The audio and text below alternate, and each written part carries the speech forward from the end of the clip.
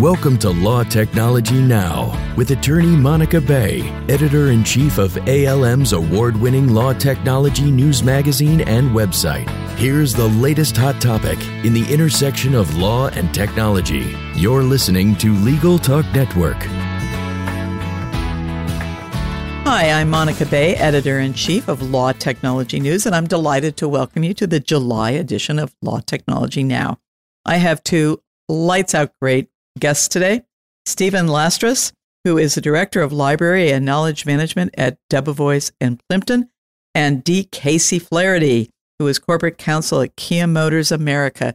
We're going to talk today about big trends in legal technology and how they are affecting lawyers and librarians. And that's a topic the three of us will be pursuing on July 16th at the American Association of Law Libraries. We'll be on a panel that, Steve, help me up here, I think starts at 3:45 on the 16th. Am I right on that?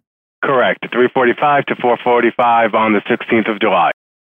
And we'll be in lovely Seattle, which makes me very happy, especially in the month of July, because here in New York, it gets rather muggy. So I'm doubly looking forward to it. Let's start by having each of our panelists, if you will, please tell our audience a little bit about you. Let's start with you, Stephen. Well, I'm Steve Lastras. As you said, I'm the Director of the Library Knowledge Management for Debevoise and Plimpton. I've been with the firm for about 8 years, and I manage all of the library and knowledge management operations at the firm, and a lot of that has to do with technology. So I'm very pleased to be on this panel today. Well, we're delighted to have you. And Casey, tell us a little bit about your job. I'm currently Corporate Counsel at Kia Motors America. My main area of responsibility is our dealer franchise work, but I've also been pulled in to overseeing electronic discovery. Before coming to Kia about 2.5 years ago, I worked at a large law firm. I've been interested in technology ever since I started working at a firm and realized just how much time was wasted on inefficient manual processes. And you were the keynote speaker at Legal Tech West Coast and the talk of the show, which we're going to get to momentarily. But before we do, Steve, tell us a little bit about the American Association of Law Libraries, affectionately known as AALL. I've been to a few of the programs in the past, but it's been several years, and I'm so looking forward to coming and attending and being on our panel. Tell the audience a little bit who might not be familiar with what that's all about. Sure. So the American Association of Law Libraries is an association that's been around for over 100 years. We've got about 3,000 members comprised of private law librarians, academic law librarians, and court librarians. And what the association does, it educates librarians, and really this annual conference is an opportunity for librarians to really understand and rethink their value. That's actually the theme of the conference, is rethinking your value of ways that we can better support the practice and business of law. And so a lot of our focus will be on what's happening in the legal industry and how law librarians can make an impact. And you've been involved with the group for a while. Am I remembering that correctly? Yes, I've actually was just past chair of the Private Law Libraries Group, which is one of the largest groups within the association. Terrific. So let's get to Casey for a second here. Casey, you as they say, blew the roof off of the place at Legal Tech West Coast, and you're going to talk with Stephen and I in Seattle about what you talked about in Los Angeles. So tell us a little bit about your tech audits and what you're hoping to accomplish with those. Well, what I'm hoping to accomplish is to actually improve the legal profession in a very general way. My belief, and it's been borne out by the results of my audit, is that in general, lawyers are quite deficient in their use of very basic technology. Word, Excel, Outlook, Acrobat. They spend so much of their days on their computers doing work, billing in 6-minute increments, and yet they are wildly inefficient because they have no idea how to utilize some of the most rudimentary features built into this software. I don't actually blame the lawyers for this. There's nothing innate about these skills. Like almost any other skill, they have to be learned, and that means training and practice, and they haven't gotten it anywhere along the line. And the deficit is so extreme that they're not even aware of what they don't know. So it's not as if they are making a conscious decision to be inefficient. It's that they are simply ignorant of their options. So how did you come up with the idea to do this audit? And can you tell our listeners who might not be familiar with it exactly what it entails? And you do it for beauty contests, am I right? I do it for existing counsel and for any counsel who are looking to get work from me. I developed it based on my time as outside counsel, based on what I did and what I saw.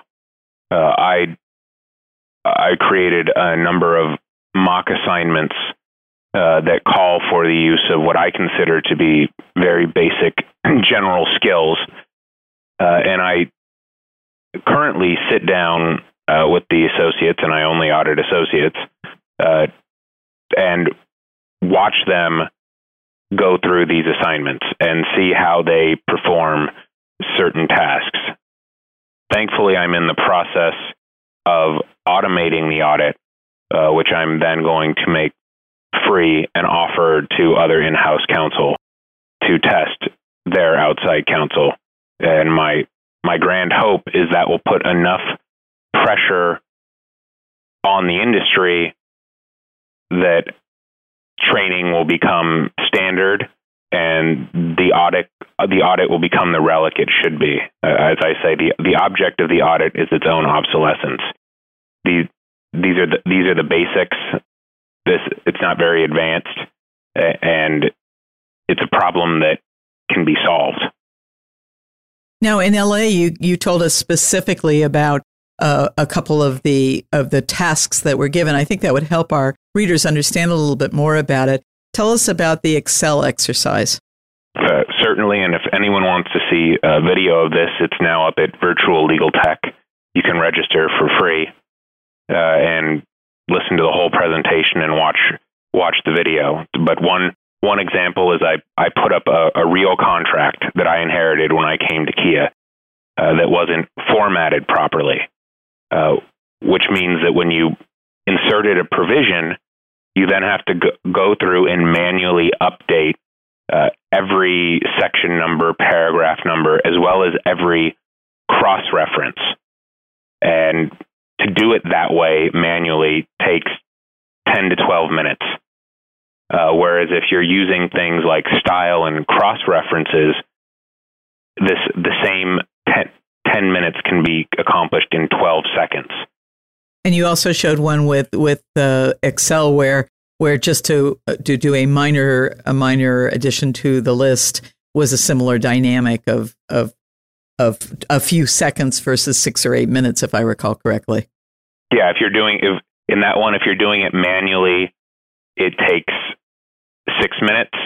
If you're doing it, if you're using the built-in features, it takes 10 seconds to accomplish the same goal, but the ratio grows in proportion with the document. So no matter the size of the document, the Excel and Word examples, it takes 10 to 12 seconds to make the updates that I demonstrated. The manual efforts, on the other hand, grow in lockstep with the size of the documents. So as the documents continue to grow, the time required, and therefore the time billed to the client, grows with it. Good point. Steve, from your perspective and your involvement with AALL and at work, what do you see as some of the top problems that the librarians are facing involving technology? Well, it's interesting, what Casey's mentioning, because we're moving from a print environment to a digital environment, and we're having some of the same issues in terms of getting lawyers trained on these new digital platforms, whether it be ebooks, social media platforms, extranets. document assembly tools, work product retrieval tools. So there's a lot of technology that are thrown at the lawyers, and we're certainly trying to educate our lawyers about about these new tools and how they can become more efficient in terms of the practice of law and the business of law, because we understand clearly that our clients want us to become more efficient. And I think law librarians can certainly play an integral role in the training. We've been doing training on legal research tools for years, decades actually, and certainly now with new tools like Lexis Advance and Westlaw Next, which are the next generation platforms, and all of these specialized tools in the knowledge management arena, I think we can play a critical role in making lawyers more efficient users of these tools so that they can provide better work product in a faster, more efficient way. Now, one of the things that I've observed, and I'll be talking about at our panel at AALL, is there really seems to be the proverbial paradigm shift, which is one of the few jargon words I really love. And within the last 2 years, there seems to be an absolute explosion of lawyers, even the baby boomers, insisting on being able to use their tablets and their iPhones and their smartphones and wanting to do real work with mobile devices. Ironically, in the past, I know, Casey, you addressed this a little bit, that lawyers particularly, and I don't want to stereotype, but perhaps the men more than the women, just because a lot of women get this in school, to take a basic typing class. And you indicated in your speech that many lawyers felt like they would be embarrassed to have to take a typing speech. But do you see any correlation between this explosion of adoption for bring your own device and small devices and people learning to use even the thumb text messaging with the greater acceptance for the general mobile devices? Well, I see there definitely being greater acceptance, and there certainly is growing facility among lawyers of all ages and genders with those devices, which to me goes to show that lawyers are fully capable of learning these technologies and how to use them. What you find with the mobile devices is that their business preferences follow their social preferences. So the things that they learn to do socially, they want to be out somewhere and be able to look something up on Google or be in constant contact with friends or loved ones. They translate that to the business. I should be able to do similar things at work. The functionality that I was referring to, though, is there is no automatic learning place either in the social or the business world, which are why the programs like that Steve was referring to are so important.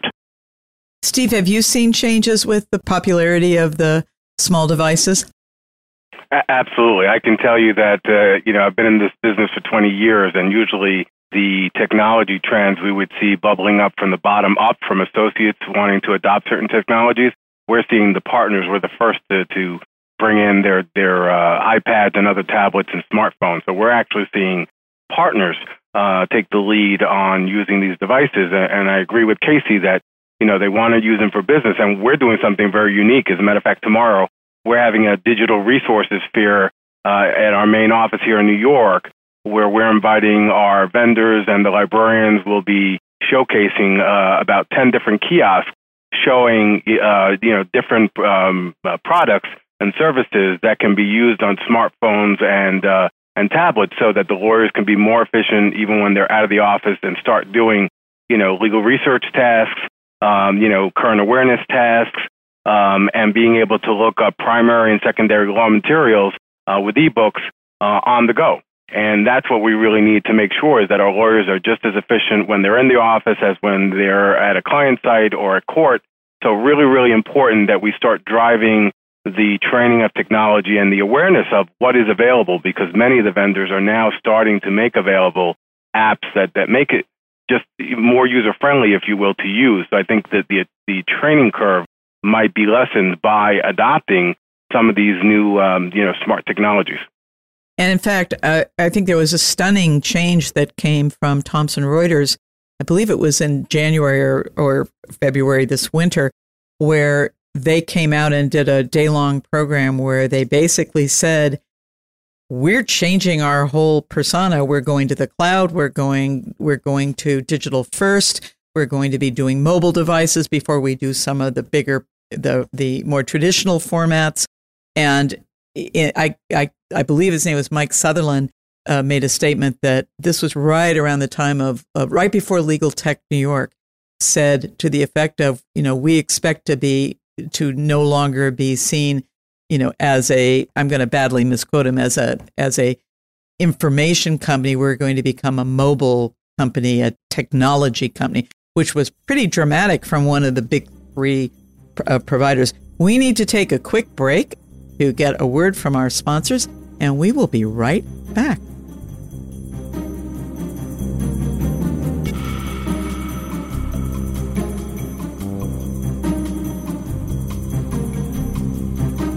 Looking for a process server you can trust? ServeNow.com is a nationwide network of local pre-screened process servers. ServeNow works with the most professional process servers in the industry, connecting your firm with process servers who embrace technology, have experience with high-volume serves, and understand the litigation process and rules of properly effectuating service. Find a pre-screened process server today.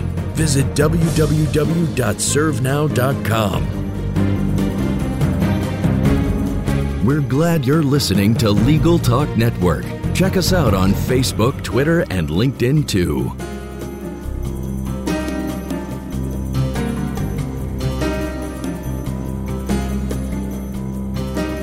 And we are back. We are speaking with Steve Lostras of Debevoise in Plimpton and D. Casey Flaherty.